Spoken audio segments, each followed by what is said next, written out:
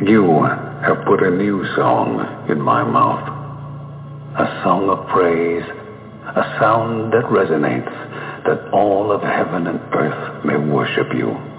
We tread the hills to meet with you, to see your majesty in all that surrounds us. For it speaks and displays the eternal God of ages, creator, author, victor. In love, you established an everlasting covenant with your people, and it's your love that captivates us. As children of the King, we rush in as waves unrestrained, overcome, overwhelmed, that the King, crowned in glory and splendor, would reach down to place a crown upon our heads. So we raise our banner, the banner we boldly stand under, the banner of Jesus Christ. From dusk to dawn, from age to age, your praise resounds in all the earth. Deliverer, Redeemer, ruler of an everlasting kingdom that cannot be shaken. We trust in the name of Christ Jesus, the only King, forever.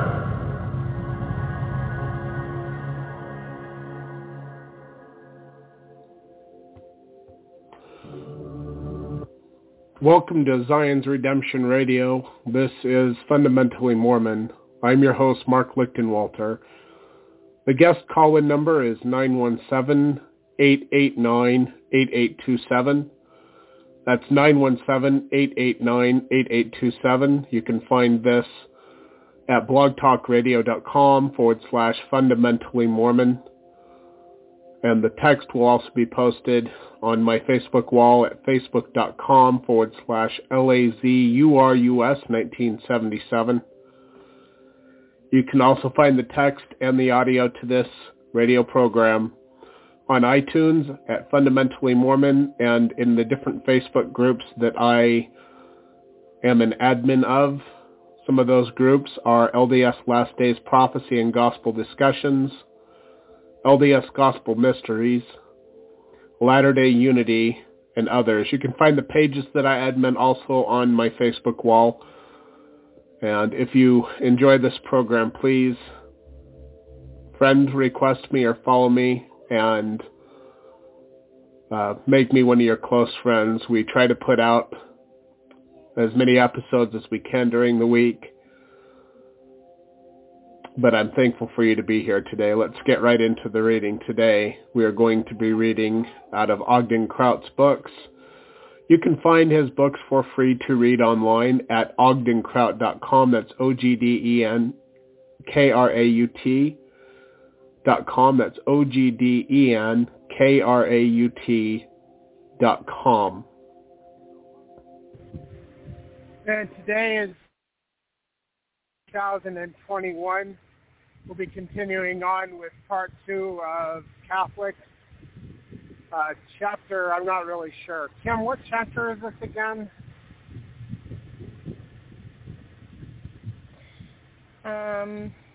It is part 2 of chapter 11 of Holy Priesthood, volume 4. Okay. And of course it just reset what I was looking at. Go back. Oh, brother. Anyway, this is not going to be fun, is it?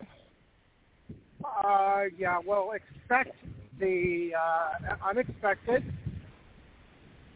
So, yeah. Anyway, we've had an interesting week and a half, I guess. Didn't have a babysitter last week. From Saturday to Saturday, I worked 7 days and was able to put in 70 hours. Working kind of part-time a little bit, but getting as many hours as I could, watching my 1-year-old son when he woke up, and trying to sleep from about 3 a.m. till whenever he woke up. So it was just too much for me to try to do a radio show with everything that was going on. And then, I don't know, I've just been tired this week too. So we decided that since the Doctrine of Christ radio show, or not radio, podcast, I guess, They do a live stream now. They used to do a Zoom thing, but anyway, YouTube Live and Facebook Live. They go on at 8 p.m. on Mondays and Tuesdays, and I love listening to them.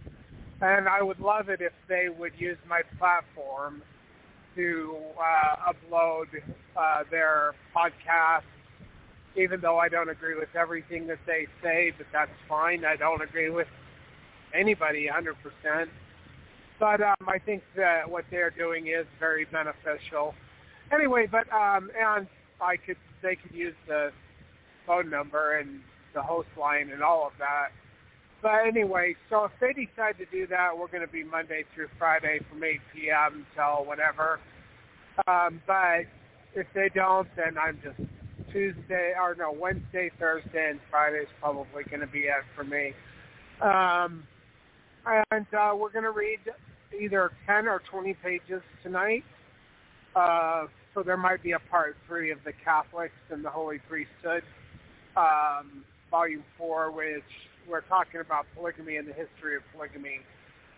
So since I'm driving my truck at this time, Kim is going to read. I'm going to mute myself, and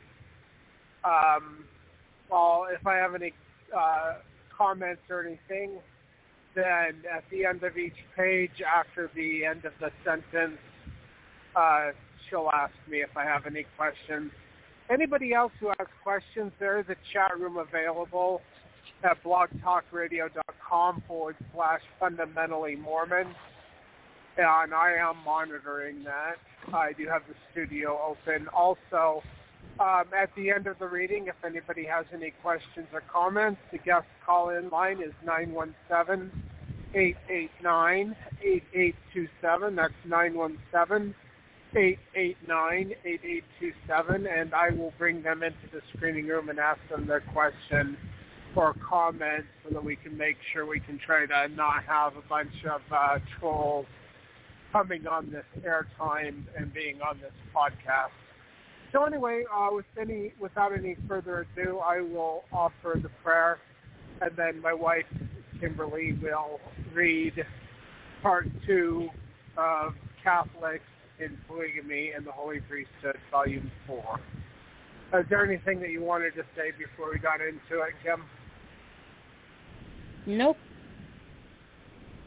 Okay, and then after the prayer, I will mute myself, and until you get done with the page. I'm not following along with the page, so you'll just have to, when you get to the brackets, finish the sentence, and then you can say what page number we're on, and if I have anything to say, or if I don't have anything to say, I'll let you know at that point. But I want to hear what you have to say first. I know. Okay. All right. Okay, I'll offer the dedication and we'll get into the reading. Our Father who art in heaven, hallowed be thy name. Thy kingdom come, thy will be done on earth as it is in heaven. We come to thee this day in the name of Jesus Christ. And we ask thee, Father, to accept this time of study and dedication unto thee so we can learn the history of Catholicism and polygamy. We love thee, Father, and we seek to know the truth. And in order to know the truth, we know that we have to study things out to the best of our ability. We thank thee for the Holy Spirit, and we ask thee, Father, that thy Spirit would guide us as we go through this text and talk about these topics. We dedicate this time unto thee, and we thank thee, Father, for all of our many blessings. So we say these things in the name of Yeshua, our Messiah, even Jesus the Christ. Amen. Amen. The Catholics, Part 2 of Chapter 11 of Holy Priesthood, Volume 4, pages 110 to 120. Around the year of 400 AD, restrictions increased for persons who wanted to become members of the priestly offices. Schaff reports catechumens, or catechisms, neophytes, persons baptized at the point of death, penitents, energumens, such as were possessed of a devil, actors, dancers, soldiers, curials, court, state, and municipal offices or officials, slaves, eunuchs, bigamists, and all who led a scandalous life after baptism were debarred from ordination. The frequenting, I think I developed a Utah accent and I can't say that right. The frequenting of taverns and theaters, dancing and gambling, usury, and the pursuit of secular businesses were forbidden to clergymen. That's from the History of the Christian Church, Schaff, Volume 3, page 256. Varying views of who should live celibate lives were maintained by the Greek and Latin churches. Quote, in practice of clerical celibacy, however, the Greek and Latin churches diverged in the 4th century and are to this day divided. The Greek church stopped halfway and limited the injunction of celibacy to the higher clergy, who were accordingly chosen generally from the monasteries or from the ranks of widower presbyters, while the Latin church extended the law to the lower clergy and at the same time carried forward the hierarchical principle to absolute papacy. It sets virginity far above marriage and regards marriage only in its aspect of negative utility in the single marriage of a priest. It sees in a measure oh my goodness, I'm not going to be able to read well tonight, am I? A necessary evil, at best only a conditional good, a wholesome concession to the flesh for the prevention of immorality, and requires of its highest office bearers total abstinence from all matrimonial intercourse. It wavers, therefore, between a partial permission and a partial condemnation of priestly marriage. In the East, one marriage was always allowed to the clergy, and at first even to bishops, and celibacy was left optional. Yet certain restrictions were early introduced, such as the prohibition of marriage after ordination, except in deacons and subdeacons, as well as of second marriage after baptism. The apostolic direction that a bishop should be the husband of one wife being taken as a prohibition of successive polygamy, and at the same time as an allowance of one marriage besides second marriage. The marrying of a concubine, a widow, a harlot, a slave, and an actress was forbidden to the clergy. And then it gave me 3 asterisks. The Western Church, starting from the perverted and almost Manichaean ascetic principle that the married state is incompatible with clergy dignity and holiness, instituted a vigorous effort at the end of the 4th century to make celibacy, which had hitherto been left to the option of individuals, the universal law of the priesthood, thus placing itself in direct contradiction to the Levitical law, which, in parentheses, plural marriage, to which in other respects it made so much account of conforming. And I guess that's 3 more asterisks, so a quote within a quote. The first prohibition of clerical marriage, which laid claim to universal ecclesiastical authority, at least in the West, proceeded in 385 from the Roman Church in the form of decretal letter of the bishop Syricus or Siricius to Himerius, bishop of Tarragona in Spain, who had referred several questions of discipline to the Roman bishop for decision.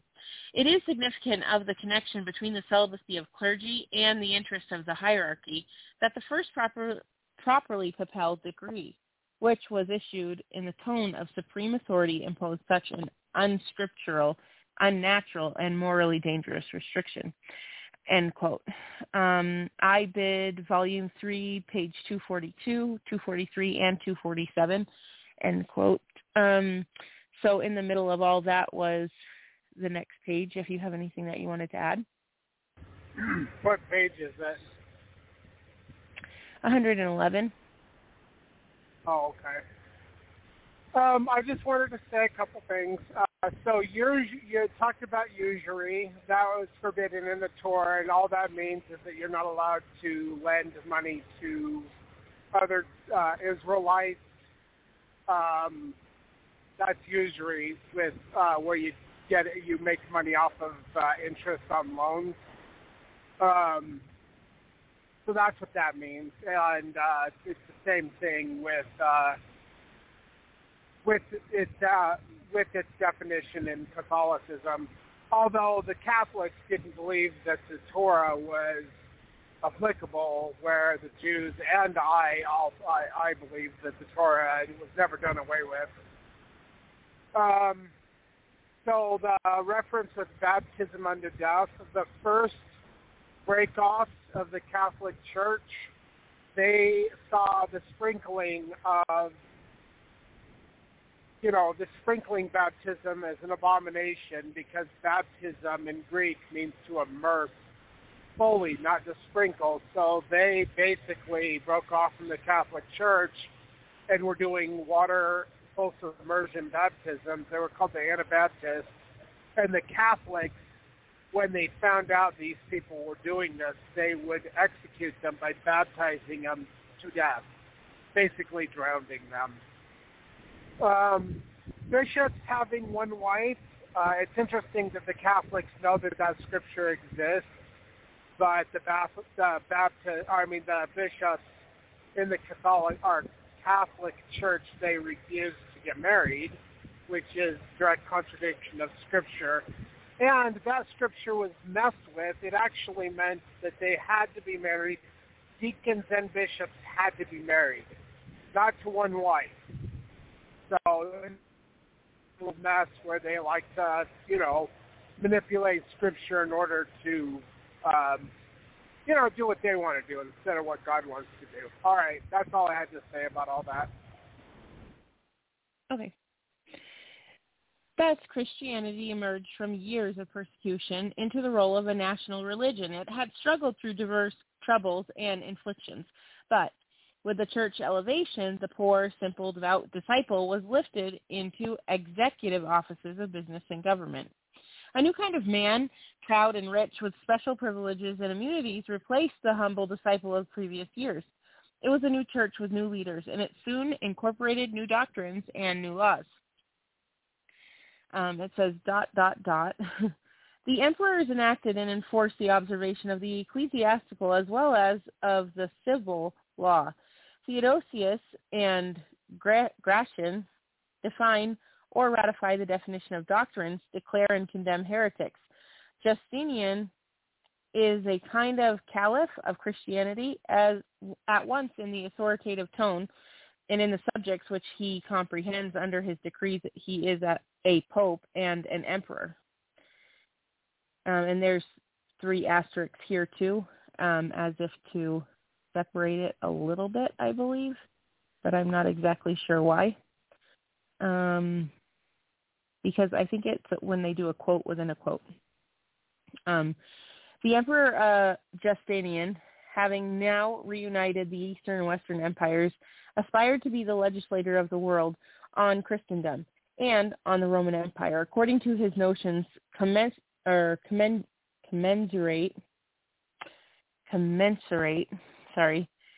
he would bestow a full, complete, indefeasible code of law. Is it what? No, it's commensurate.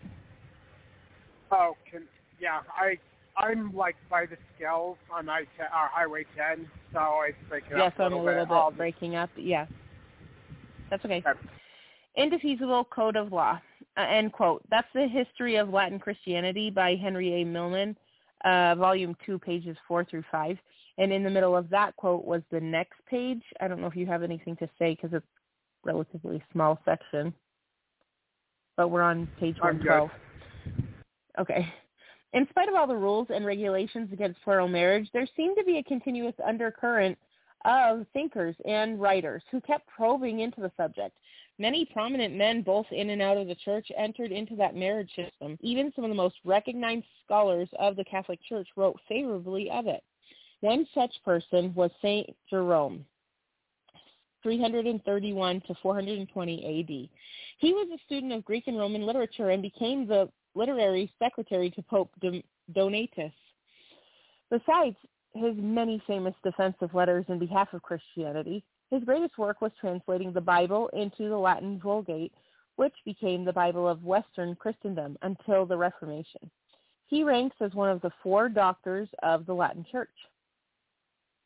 Oh, oops, I just touched it and it decided to reset. Oceanus, a Roman nobleman, asked Rome to back him in a protest against Carterius, a Spanish bishop, who acted contrary to the rule that a bishop should be the husband of one wife. Because Carterius had married a second wife at this time in 397 AD, even if a first wife died and a man married a second wife, it was considered polygamy. Jerome defended the bishop rather than siding with Oceanus. This is page 113. It's actually in the middle of 2 paragraphs. These pages seem kind of tiny.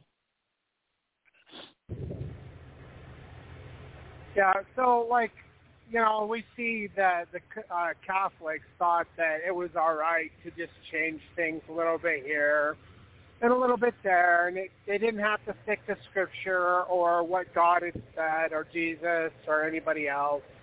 They could just do whatever they wanted. That's how the apostasy happened, by small changes over time, which we can also see in our modern day.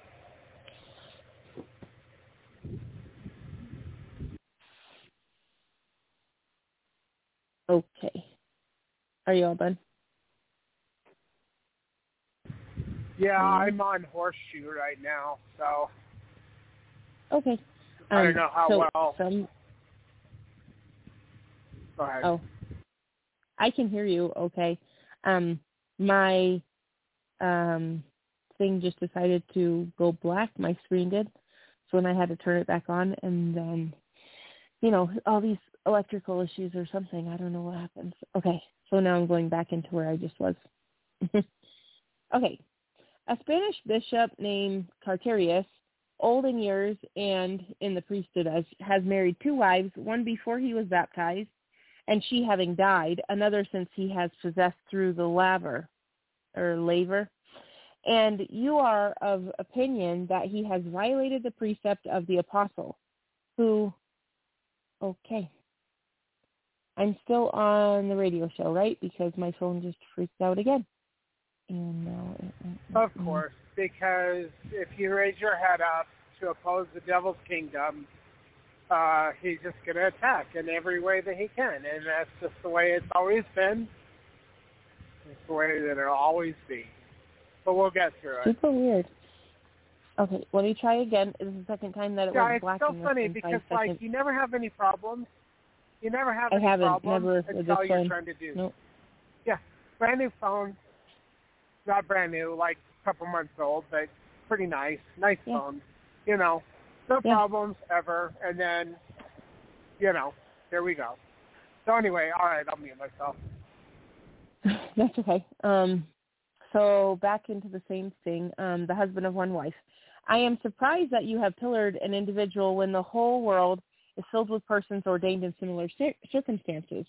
I do not mean presbyters or clergy of a lower rank, but speak only of bishops whom, if I were to enumerate them all one by one, I should gather a sufficient number to surpass the crowd which attended the synod of Ariminum. That's Nicene and post-Nicene Fathers, Volume 6, page 142. The doctrine of the Catholic Church in those early days considered it plural marriage when anyone married for a second time, even if the second marriage was after the death of the first companion. However, even though it was a doctrine of the Church, many priests and leading members did not consider it a sin. Jerome once stated, quote, "When one thing is good and another thing is better, when that which is good has a different reward from that which is better, and when there are more rewards than one, then obviously there exists a diversity of gifts. The difference between marriage and virginity is as great as that between not doing evil and doing good, or, to speak more favorably still, as that between what is good and what is still better. Moreover, when he, Paul, goes on to compare monogamy with bigamy, it says bigamy, is that right? I guess that means a second legal marriage after the death or divorce of the first spouse. So that's what digamy is. First I've ever heard of that. He puts digamy after monogamy, just as before he subordinated marriage to virginity. Can anyone, moreover, be so unfair in his criticism of my poor treatise as to allege that I condemn first marriages, when he reads my opinion on the second ones as follows? The apostle, it is true, quote, the apostle, it is true, allows second marriages, but only to such as cannot contain, lest when they have begun to wax wanton against Christ, they marry, having condemnation because they have rejected the first faith, and he makes this concession because many are turned aside after Satan, end quote. But it's not giving me where that quote came from. Having thus brought forward proofs that the second marriages are allowed by the apostle, we at once added the remarks which follow, quote, as marriage is permitted to virgins by reason of the danger of fornication, and as what it in itself is not desirable, is thus made excusable. So, by reason of the same danger, widows are permitted to marry a second time, end quote. I mark my own view of these practices with the words, quote, all things are lawful, but all things are not expedient. I do not condemn digamists, nor yet trigamists, nor even, to put an extreme case, autogamists. Not to condemn is one thing, to commend is another. I may not praise it as meritorious, end quote. That's Nicene and Post-Nicene Fathers, Volume 6, page 70. Jerome said the church had protected men from sins of all kinds, yet they were worried about 2 lawful married wives. Jerome wrote, all fornication and contamination with open vice, impiety towards God, parricide and incest, the change of the natural use of the sexes into that which is against nature, and all extraordinary lusts are washed away in the fountain of Christ. Can it be possible that the stains of marriage are indelible, and that harlotry is judged more leniently than honorable wedlock? That's IBID page 143, end quote.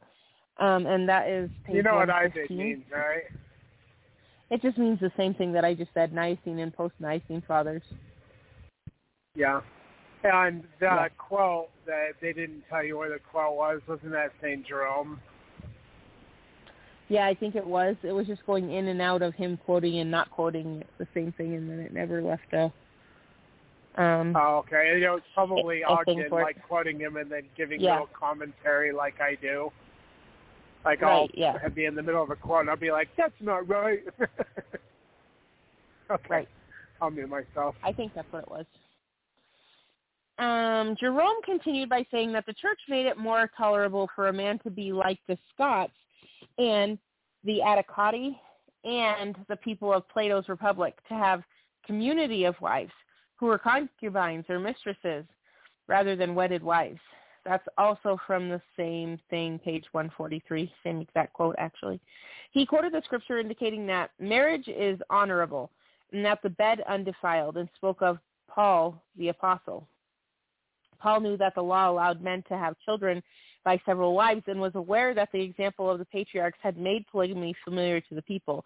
Even the very priests might, at their own discretion, enjoy the same license. See Leviticus chapter 21, verses 7 through 14, and also that quote itself and what was just said is from the previous Nicene, page 144. Jerome concludes his remarks by saying, I will ask you the following question. Can a man who before his baptism has kept a concubine and after her death has received baptism and has taken a wife become a clergyman or not? You will answer me that he can, because his first partner was a concubine and not a wife. What the apostle condemns then, it would seem, is not mere sexual intercourse, but marriage contracts and conjugal rights. Many persons will see, because of narrow circumstances, refuse to take upon them the burden of matrimony. Instead of taking wives, they live with their maidservants and bring up as their own the children which these bear to them. Be careful, therefore, not to interpret the words, the husband of one wife, that is of one woman, is approving indiscriminate intercourse and condemning only contracts of marriage. That's also from the same book, on page 145. So, Nicene. Yeah. So we can see how people that are not prophets and don't get any revelation, they interpret Scripture according to their own thoughts and ideas, and they change things according to their own thoughts and ideas because they think, oh, this means this and this means that, but they don't get revelation, and they just do what they want to do. They don't seek to understand the truth by God and revelation because they don't even believe prophets exist, even though the New Testament is full of prophets. You know, James 1:5, if you lack wisdom, ask God and he will give it to you. Well, if he's speaking to you because you lack wisdom, that's what it means to be a prophet. And there's different levels of being prophets. But when they're all like, well, it says here that the bishop should only have one wife, and that means that he should only ever have one wife his whole life, even if his wife dies. First of all, that was tampered with. Second of all, that's not what that means. And if you want to know what the truth of Scripture is, you can get revelation for yourself and confirmation of the Spirit. And then Peter said Scripture is not for private interpretation. That's because the interpretation belongs to God. And when individuals like Catholics or Protestants or whoever, non-denominational, Mormons, it doesn't matter.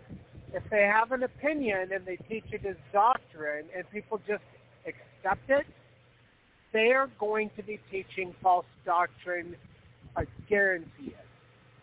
You can have opinions. It's all right to talk about things that you believe and you're not sure about, but before you teach it as fact and before you start punishing people based on your thoughts and ideas, you might want to get revelation and confirmation of the Spirit, to make sure that you're in line with what God has meant. Because his interpretation is the only interpretation that matters. Anyway, I'll mute myself. Okay.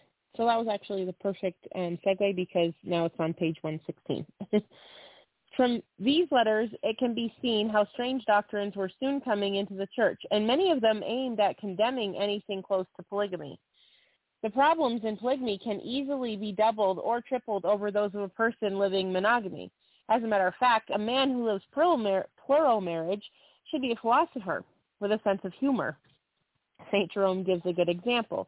Quote, Socrates had two wives, Xanthippe and granddaughter of Aristides. They frequently quarreled, and he was accustomed to banter them for disagreeing about him. He, being the ugliest of men, was snub-nosed, bald forehead, rough-haired, and bandy-legged. He sounds amazing. At last, they planned an attack upon him, and having punished him severely and put him to flight, vexed him for a long time. On one occasion, when he opposed Xanthippe, who from above was heaping abuse upon him, the termagant soused him with dirty water, but he only wiped his head and said, I knew that a shower must follow such thunder as that. End quote. That's Nicene and Post-Nicene Fathers, Volume 6, page 384. So, did you know that Socrates was a Hellenized Jew living in Greece? He sounds like your kind of guy. So he was influenced by the Greek culture, but he was a Jew. I didn't know that before like 2 weeks ago. I stumbled upon that and I was like, what? I don't know. I thought it was pretty cool. But anyway, and in Torah, it's perfectly legal to have two wives or more. Anyway, go ahead, Tim. Plural marriage had its difficulties at home and abroad, but its worst enemy was the Catholic Church. However, a few members, such as Jerome, ventured into the literary arena to justify the ancient prophets and their plural wives. Another was St. Aurelius Augustine, 353 to 430 AD, who was one of the Christian fathers and wrote much on the history and doctrine of the early Christian church. His numerous letters, pamphlets, and books have been continuously published and are still available. He lived and died in poverty and began the Augustine order of monks, which Martin Luther joined over 1,000 years later. It is said that if Augustine had lived at the time of Luther, he would have been his colleague, because much of what he wrote was not acceptable to the Catholic Church either. This is page 117. Go ahead. Augustine was a left-handed author with a pen frequently found in his hand. He was considered a philosophical and theological genius of the first order, towering like a pyramid above his age, and a heart full of Christian love and humility, also from Nicene and post-Nicene Fathers, Volume 1, page 7. His work spanned nearly every subject, yet some observers said he was more a thinker than a scholar, which made his works more readable and influential. For years, he was a gifted student, eventually opening his own school near Rome, where his fame spread widely. He was chosen as a professor at the imperial court, where his conversion to the church was said to have been first intellectual, then moral, and finally religious. After joining the church, he became a bishop, a doctor of philosophy, and in theology. He was considered to be the missionary who brought Christianity to England. His numerous pamphlets and books on theology are still used as missionary works and stand as classics in the field of theology. With all of his insight and depth of study, Augustine saw no fault in the practice of plural marriage. He defended the polygamy of the ancient prophets and patriarchs, even though customs and laws during his time were opposed to it. Among his work was a treatise in defense of Abraham, which he wrote in a letter to Faustus. Faustus, a member of the Manichaeans, an anti-Christian religious order, wrote to Augustine objecting to many things done by the ancient prophets, including plural marriage. Augustine responded by saying, "You understand neither the symbols of the law nor the acts of the prophets, because you do not know what holiness or righteousness means, as if a deaf man seeing others move their lips and speaking were to find fault with the motion of the mouth as needless and unsightly, or as if a blind man passing his hand over the surface of a wall and on coming to the windows were to cry out against them as flaws in the level, or were to suppose that the wall had fallen in. Thus, an irregulous pagan might bring the same reproaches against Christ in the gospel as Faustus brings against God in the Old Testament. So also the patriarchs and prophets, I will not be content with showing them to be superior to your elect, who keep all the precepts of Manichaeus, but will prove their superiority to your God himself. First of all, then, not only the speech of these men, but their life also was prophetic, and the whole kingdom of the Hebrews was like a great prophet corresponding to the greatness of the person prophesied. So, as regards those Hebrews who were made wise in heart by divine instruction, we may discover a prophecy of the coming of Christ and of the church, both in what they said and in what they did, and the same is true as regards to the divine procedure towards the whole nation as a body. For as the apostle says, all these things were our examples. Those who find fault with the prophets, accusing them of adultery, for instance, and actions which are above the comprehension, are like those pagans who profanely charge Christ with folly or madness because he looked for fruit from a tree out of the season. Such critics are incapable of understanding that certain virtues in great minds resemble closely the vices of little minds, not in reality, but in appearance. Such resembles wisdom, or the want of it, in reference to the grand moral distinction between virtue and vice." End quote. Reply to Faustus and Manichaean in Nicene and post-Nicene Fathers. See Volume 4, page 272 through 290. Last page. Ready? Yeah, go ahead. Augustine continued by saying that a man who obeys God no matter what God requires does not sin, which is in agreement with what Joseph Smith testified when he said whatever God requires is right no matter what it is. That's in Teachings of the Prophet Joseph Smith. Augustine explained further, Teachings of the Prophet Joseph Smith, page 256. Augustine explained further, sin then, any transgression in deed or word or desire of the eternal law. And the eternal law is the divine order or will of God, which requires the preservation of natural order and forbids the breach of it. A man, therefore, who acts in obedience to the faith which obeys God, restrains all mortal affections and keeps them within the natural limit, regulating his desires so as to put the higher before the lower. If there was no pleasure in what is unlawful, no one would sin. To sin is to indulge this pleasure instead of restraining it. And by unlawful is meant what is forbidden by the law, in which the order of nature is preserved. Beasts do not sin, for their nature agrees with the eternal law from being subject to it, without being in possession of it. And again, angels do not sin, because their heavenly nature is so in possession of the eternal law that God is the only object of its desire. And they obey his will without any experience of temptation.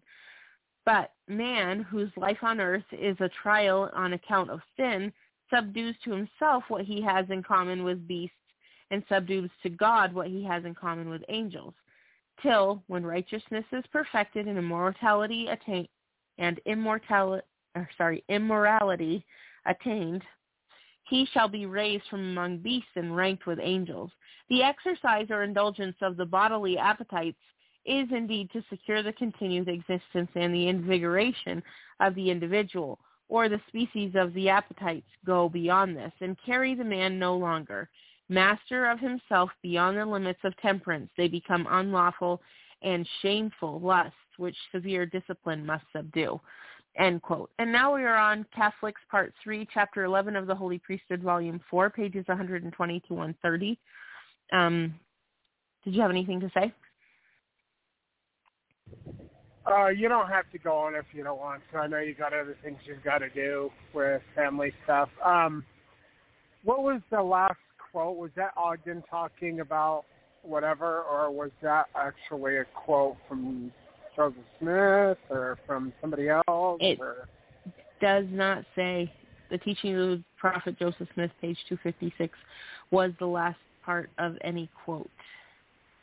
Okay, it's really weird. So they have like that... asterisks and different things, but it doesn't really give quotes. Oh. So it's interesting because the whole comment about how angels don't sin is a little bit weird, because Lucifer was an archangel. He was a god. That's why he's called the god of this world. He fell, but he was an angel and he did sin. I think it's Isaiah that says that he was perfect in all of his ways, except for iniquity was found within him, and that was his downfall. It was pride.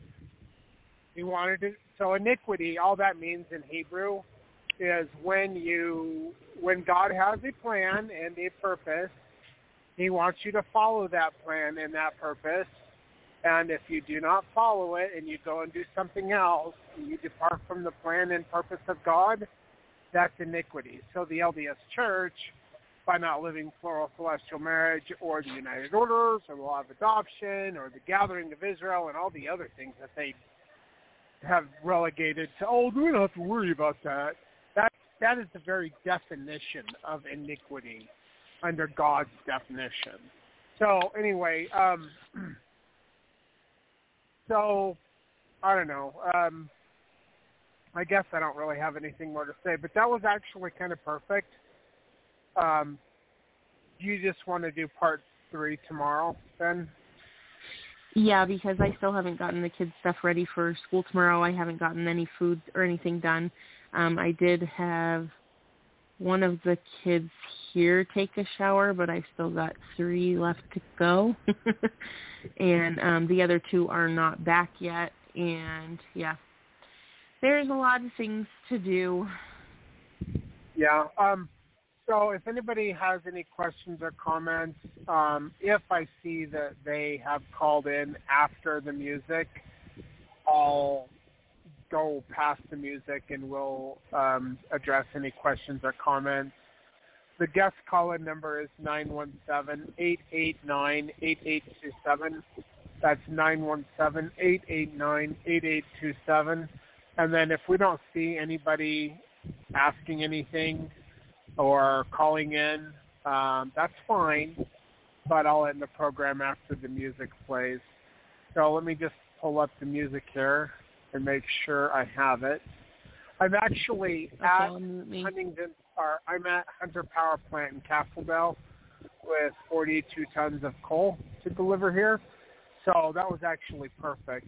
From the mine to the power plant's about an hour and 15 minutes.